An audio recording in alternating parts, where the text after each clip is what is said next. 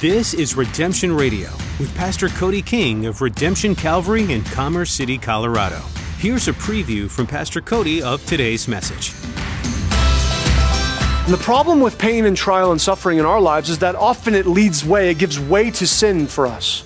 Somehow it becomes this opportunity or this excuse to say, life's hard, I should go sin. And we rationalize it and we think somehow it's okay. And then we dive headlong into foolishness. And yet Jesus, in all of the temptation, in all of the trial, in all the pain, in all the difficulty, never sins once. Showing us that it is possible to not sin, but not in my own strength. When you're dealing with a lot in everyday life, it's nice to treat yourself because you think you've earned it. Today, though, Pastor Cody reminds us that when we turn to sin, that's not a treat. Sin will only make everything worse. Maybe not immediately, but the long-term consequences are never worth it. Sin may give you fleeting joy, but it never lasts. And when it's over, you're still dealing with everything that got you there in the first place. Instead, look to Christ, who offers incomprehensible peace. Now, turn in your Bible to the book of John chapter 19 as Pastor Cody continues his message, A Saying of Anguish.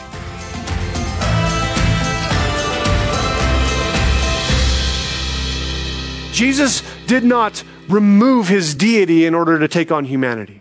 You get that?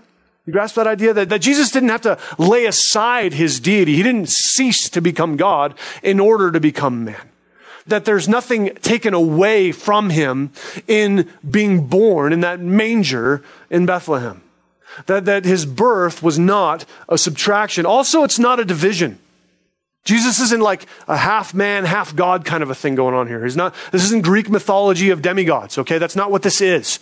This is not that Jesus has some sort of partial deity and partial humanity. No, it's not that. This is not subtraction. It's not division. This is an addition. It's an addition.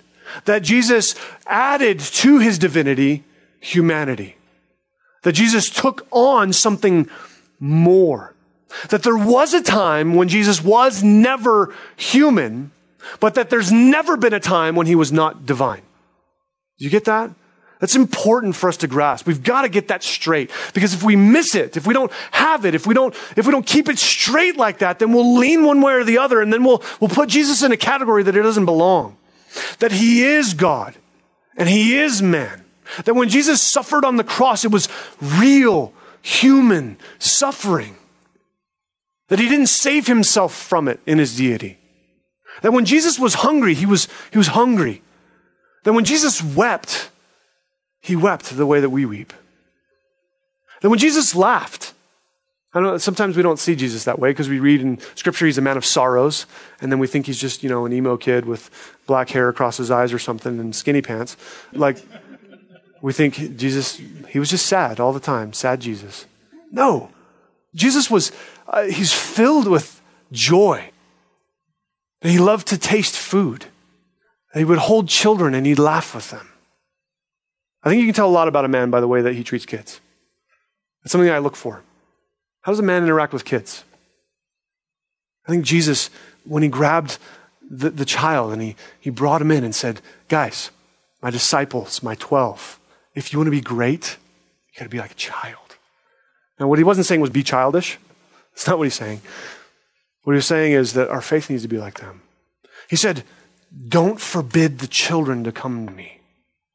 And I see him saying that, not with a scowl, not with a scornful face, but with a smile, with rejoicing. And that Jesus knows what it is to be human. He knows what it is to take on our weaknesses and our frailty. He knows our joys and our sorrows. He's not some God afar off, distant, disconnected. No, he entered into your and my experience, taking flesh upon himself. There was a time when Jesus was not human, but there was never a time when he was not God. You see, this reality uniquely qualifies him to save us. Because he's God, therefore perfect.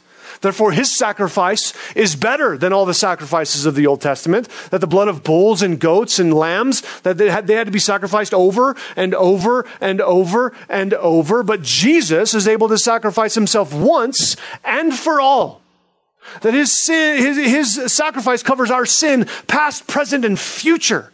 That the stuff you don't even know you're going to do that's wrong tomorrow, Jesus already died for that. He already knew about it. He already knew what it was. You can't surprise him with your sin. He already knows. He knows how terrible you are. And get this, he loves you anyway. That's amazing to me. If it was, I would have given up on me a long time ago if it was up to me. But Jesus does not. He does not. And his sacrifice is sufficient. You see, he's qualified uniquely, being God and man, to save. And so we also see here not only that he knows, but we see here that he says some things in order to fulfill Scripture. See that there? Verse 28, that Scripture might be fulfilled, he said, I thirst. In Matthew chapter 5, verse 17, I'd invite you to write that down, Matthew 5:17. There's a section there all the way to verse 20. I think it's important to read. But here's what Jesus says in Matthew 5:17. He says, don't misunderstand why I have come. I did not come to abolish the law of Moses or the writings of the prophets. No, I came to accomplish their purpose. I came to accomplish their purpose. Jesus didn't abolish the law. He didn't abolish the Old Testament. It's not like, the Old Testament is God's mess up and then he had to write a New Testament to fix all the screw ups. That's not what took place, right? That is not sound, proper theology. It's that Jesus fulfills all of that. And then he goes on to say in verse 20, what he says is that you have got to have your righteousness, your goodness, your holiness has to exceed that of the Pharisees. That's an impossible task. And in that day, the Pharisees were known as the guys who keep the law. They're the ones that are the only ones who can actually do this thing. They were lifted up. They were political and spiritual leaders. They were looked at as the ones who are the best among us. That's who the Pharisees were in that day. And so as Jesus says this, he says, you as the common people is who he's talking to, your righteousness has to exceed that of the Pharisees. And they would feel the weight of impossibility. They would say, well, that's crazy. That's crazy talk, Jesus. They've been given over to the scriptures and to memorizing them and to obeying them for years beyond what I've even understood. How is that possible? Well, Jesus, what he was saying is that in my fulfillment of the law and my sacrifice, I'm able to impute or give my righteousness to you. That it's not about your ability to keep the law. It's about his ability to keep the law through you. We don't abandon the scriptures. We don't abandon the Old Testament and say it's archaic and old and for a different time. We say, I am now able to be right before God because of Jesus and his righteousness before me. You see, Jesus' stated purpose and carefully minded preoccupation is not to destroy the law, but to bring its fulfillment. And so these two verses, 28 and 29, they are actually two verses that are fulfillment of Scripture. The two verses of fulfilling Scripture of these two prophecies is verse 28 is Psalm 22:15. That Jesus there is spoken of and prophesied of in Psalm 22. There's a lot of different verses about that, and it describes with insane clarity the crucifixion of Jesus. And in verse 15, it says, my tongue clings to my jaws, and my mouth is dried up like a potsherd. That's what's said there in Psalm 22. And it's speaking of Jesus in this time when he would say, I thirst.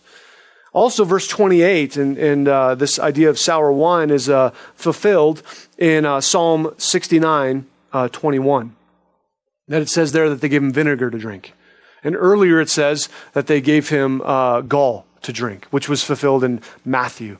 We see that took place, Matthew 27:34. That this drink that Jesus takes here, he receives it. It says that he received that. See that in verse 30. So when Jesus had received the sour wine, he actually takes this. Previously, in Matthew 27, Jesus was given a different drink and he rejected it. He tasted it, he knew what it was, and he spit it out. And the reason is because this was wine mixed with gall. And what that would be, it's like this narcotic, essentially. In that day, they didn't have stuff like morphine, right? And so if you go to the hospital and you're experiencing extreme pain, they load you up and you're like, keep that coming. Yeah, let it roll. That's how we would be. Jesus is given this narcotic, this painkiller, essentially, and it was one of the things that they would do as an act of mercy to people going to the cross. They would give them this. And Jesus tasted it. He knew what it was and he spit it out because he took the cross full strength. He didn't dilute it. He didn't take an easy road out. He took the difficult path, the hard path. And as Jesus took this hard path, he does so in not diluting his senses at all. He takes the cross full strength. But this here in John chapter 19 is this vinegar wine, and it's a common drink of the day. This is just something that they would have around, that they would take their water, they would dilute it with some vinegar wine, and in doing so, it was a water purification system. You know, they didn't have pure filter systems that they would screw onto their water taps. And so they had to purify their water somehow. And this is part of how they did that. Also, this would be something, this idea of wine is a way of medicine of the day. You remember in 1 Timothy chapter 5, verse 23, when Paul says to Timothy, hey, don't just drink water, drink a little wine as well. What he's not saying is, hey, pastors, go out and have some alcohol. What he's saying is, this is a medicine. That it's okay to take some medicine. They didn't have NyQuil, okay? They didn't have ibuprofen. And so in order for Timothy, because of his infirmity, he was being instructed, take some medicine, bro. Like, it's okay. That God has given us doctors, and it's okay for you to take medicine. And you got to be obviously mindful and careful about the kind of medicine that you take. You don't just go to the doctor and he writes a prescription. You're like, hey, the doctor wrote it. I'm just going to take as much of this as I can. No, it's not that. It's that I'm being wise about using the resources that God has given to me. You see, they didn't have a way to purify water. They didn't have the kind of medicine that we have today. And so, just today, this morning, I took some Sudafed, some ibuprofen, because I wanted to make sure that I was good to go and not draining out of my face. And that wouldn't be good for any of you. And so I took some medicine. Same thing that's going on there. It's not a pass to say, hey, just go drink some alcohol and whatnot. It is not what he's saying there. And so we see that this vinegar wine is being offered. It was probably, by the description, it was probably there as a resource for the people who were being crucified. I mean, they had a stick, they had a sponge. It wasn't that they were just grabbing something and putting together this makeshift components. That it was something they were prepared for.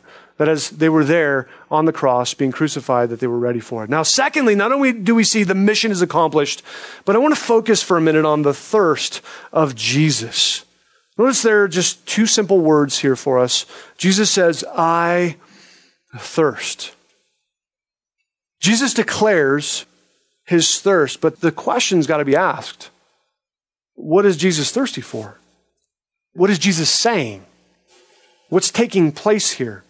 You see, this thirst confronts us with the humanity of Jesus, that he entered fully into our humanity. With all of our weaknesses, with all of our frailty, that he experienced thirst the same way that we do. That there's something of Jesus taking upon himself what we take upon ourselves. The only part of our humanity that Jesus did not take was our fallen nature. This is why 1 Corinthians 15:45 calls Jesus the second Adam. The second Adam. Adam, Genesis chapter 3, chapter 1 and 2. Adam was the only one, and Jesus, to come into this world without a sin nature. Adam had no sin nature. And then sin overtook him. Since then, all of us have been born into sin. And theologians would say that you gain your sin nature from your dad. Say, thanks, Dad. And the reason they say this is because Jesus is referred to as the second Adam. He's not given a sin nature. Well, how is that possible? Because he's human. Therefore, Mary gave birth to him. But part of what you contribute, Dad, is a sinful nature. Here you go, kids. So all of that problem in your household, it's your fault, bro. Jesus did not have a human father. He was divine. And so because of that, he has no sin nature. 1 Corinthians 15:45 calls him that. Now, in that, I think it's important for us to grasp this idea that Jesus identifies with us. So turn in your Bibles with me, if you would, to Hebrews 4:14. I want to read a few verses here, just 3 verses. I want to read it, but I want you to see it with your own eyes. And something that's really important for us to grasp here about Jesus is that he identifies with you. That there's nothing in your life that you can say, Jesus doesn't get it. He's disconnected somehow. I know Jesus knows what it's like, but he doesn't know what this is like. That's not true. Hebrews 4:14 says this, seeing then that we have a great high priest, that high priest is in reference to Jesus. We have a great high priest who has passed through the heavens, Jesus, the Son of God. Let us hold fast our confession. For we do not have a high priest who cannot sympathize with our weakness, but was in all points tempted as we are, yet without sin. Let us therefore, the word therefore says, connect these ideas. That Jesus was tempted in every way, the same way that you are. Because of that information, because of that understanding, here's what we do. Let us therefore come boldly to the throne of grace, that we may obtain mercy and find grace to help in time of need. That here we see that Jesus knows every temptation. He knows every trial. He knows every difficulty that you face. There is not a single thing in all of your humanity that you could ever experience that Jesus does not understand. That he knows all of it. Whatever pain that it is, whatever difficulty that it is, whatever trial it is, whatever rejection you've suffered, whatever you've lost, Jesus knows it. He knows all about it. Intimately. Personally. And the problem with pain and trial and suffering in our lives is that often it gives way to sin for us. Somehow it becomes this opportunity or this excuse to say, life's hard, I should go sin. And we rationalize it and we think somehow it's okay. And then we dive headlong into foolishness. And yet Jesus, in all of the temptation, in all of the trial, in all the pain, in all the difficulty, never sins once. Showing us that it is possible to not sin, but not in my own strength. Not in my own strength. Because notice it says there in verse 16, let us come boldly to the throne of grace, that we may obtain mercy and find grace in time of what? In time of need. In time of need. When do you have the greatest need? I would say in the moment of temptation. The moment of temptation is when you have the greatest need. And if Jesus was able to overcome every temptation you've ever faced, every one, then he's also able to be the one who supplies the grace to allow you to go through it as well. Go to the throne of grace. Stop trying on your own. You're not strong enough to defeat your sin nature. You're not. You ever try that? And then you end up in sin again? Or you try so hard on this side, you fall off on that side? It's not up to us to do it on our own or pull ourselves up. It's up to us to yield to Jesus and allow his grace to find home in our lives. You see, if Jesus experienced human frailty and still defeated sin, then my hope is in his strength to do the same within me. There are some trials and pains and difficulty that are hard. They're hard for us to go through. In Revelation, we have a picture of Jesus and he's described a certain way. And I think it's an amazing thing that's said of Jesus. There are a number of descriptions of him, but in Revelation 1:15, we see this. It says that his feet were like fine brass, as if refined in a furnace. That Jesus' feet are like brass, as if refined in a furnace. That there's this word picture of this refining, this fire that has come upon the feet of Jesus. That though Jesus may not take your fire from you, he will walk through it with you. That he identifies with your pain. That he enters into it with you. In the book of Daniel, we find these three men, Shadrach, Meshach, and Abednego, that Hananiah, Mishael, and Azariah are their Hebrew names. And they would not bow down to the false god, and they were thrown in a furnace. And as Nebuchadnezzar looks and he sees in the furnace, he says, hey, didn't we throw 3 guys in there? How come I see 4? And one of them looks like the Son of God. That he sees in there that in the fire of the trial and the difficulty, that's where Jesus shows up and walks through it with these men. You've not been abandoned to your pain. You've not been forsaken in your difficulty. It may feel like that. It may seem as such, but Jesus does not abandon you in that. He walks through it with you. He's there in the middle of it all. Go back to John with me, if you would. John 19. Jesus in his thirst, it says, he cries out in thirst. I think it's important that of all his physical sufferings, this is the only one we have record of Jesus complaining about. Have you thought about that? I'd never thought about that before. When Jesus there was a bag put over his head and they punched him in the face and said, prophesy, who hit you? He didn't complain about that. He didn't say, oh, why punch me? Oh, my face. When they pulled his beard out, he didn't say, oh, my beard. When they took that scourge and they whipped his back and his flesh was torn from his back, he didn't say, "Oh, my back." When the crown of thorns was shoved into his scalp, he didn't say, "Oh, my head." But now, here, after enduring all of that, the one thing he cries about physically is his thirst. Jesus wants a drink? What's going on here? What's taking place here? There's something deeper being represented than just a physical thirst. I would submit to you that it's not just a physical thing that Jesus is experiencing, but a spiritual reality is being described by physical representation. That we get physical stuff, right? You get physical things. You know what it is to hurt. You know what it is to thirst. You know what it is to hunger. And so when he borrows these physical ideas and attaches a spiritual concept to it, it gives us a handle. It gives us something to hold on to.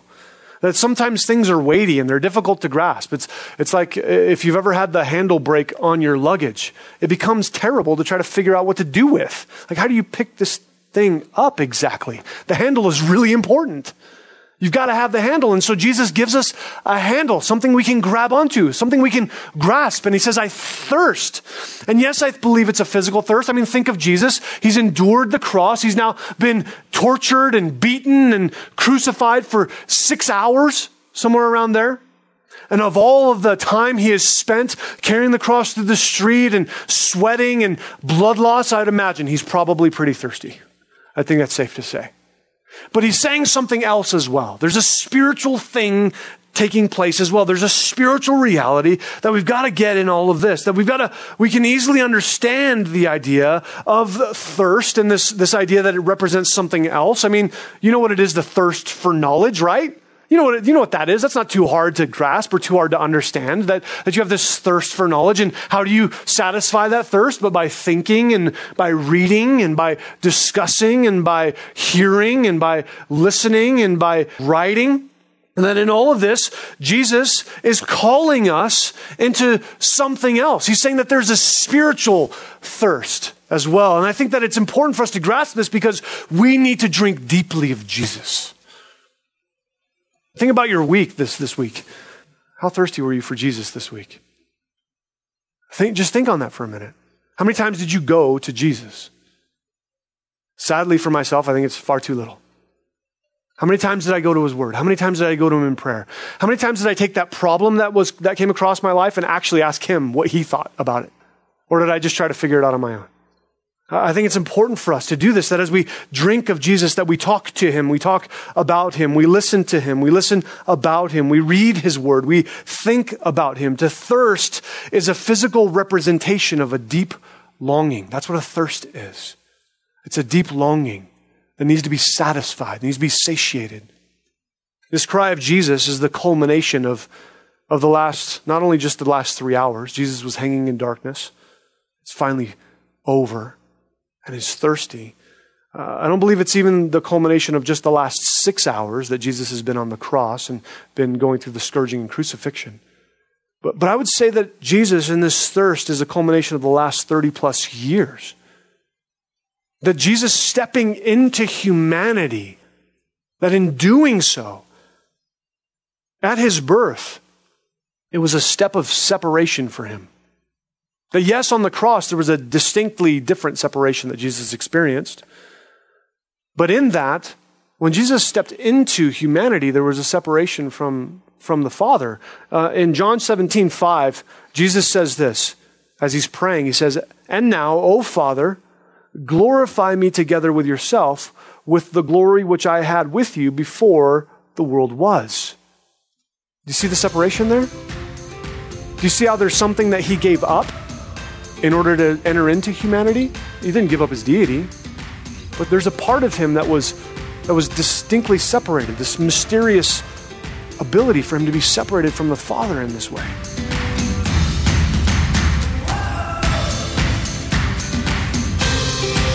You've been listening to Redemption Radio with Pastor Cody King of Redemption Calvary in Commerce City, Colorado. Thanks for tuning in for today's study. There's much more to learn from this series called 7 Last Sayings of Jesus. We encourage you to tune in again. In addition to that, why don't you subscribe to our podcast? That way you'll not miss an edition, and you can even leave a comment. If you're enjoying these messages, you can learn more about Redemption Radio and Pastor Cody by visiting our website at redemptioncalvary.org. There you can explore other teachings from Pastor Cody's verse-by-verse studies and find out how you can join us for worship this weekend. Redemption Calvary gathers every Sunday to connect with God and each other. We'd love to see you. You'll be able to find service times, directions, and all the information you need at redemptioncalvary.org. We're also live streaming on YouTube and Facebook if you're unable to be with us in person. If you have any questions, feel free to give us a call at 720-466-5358. Be sure to let us know how we can be praying for you too. Again, that's 720-466-5358. Our time with you today has come to a close, but be sure to catch Pastor Cody's message next time. We're excited for you to have the opportunity to hear what God wants to speak to you here on Redemption Radio.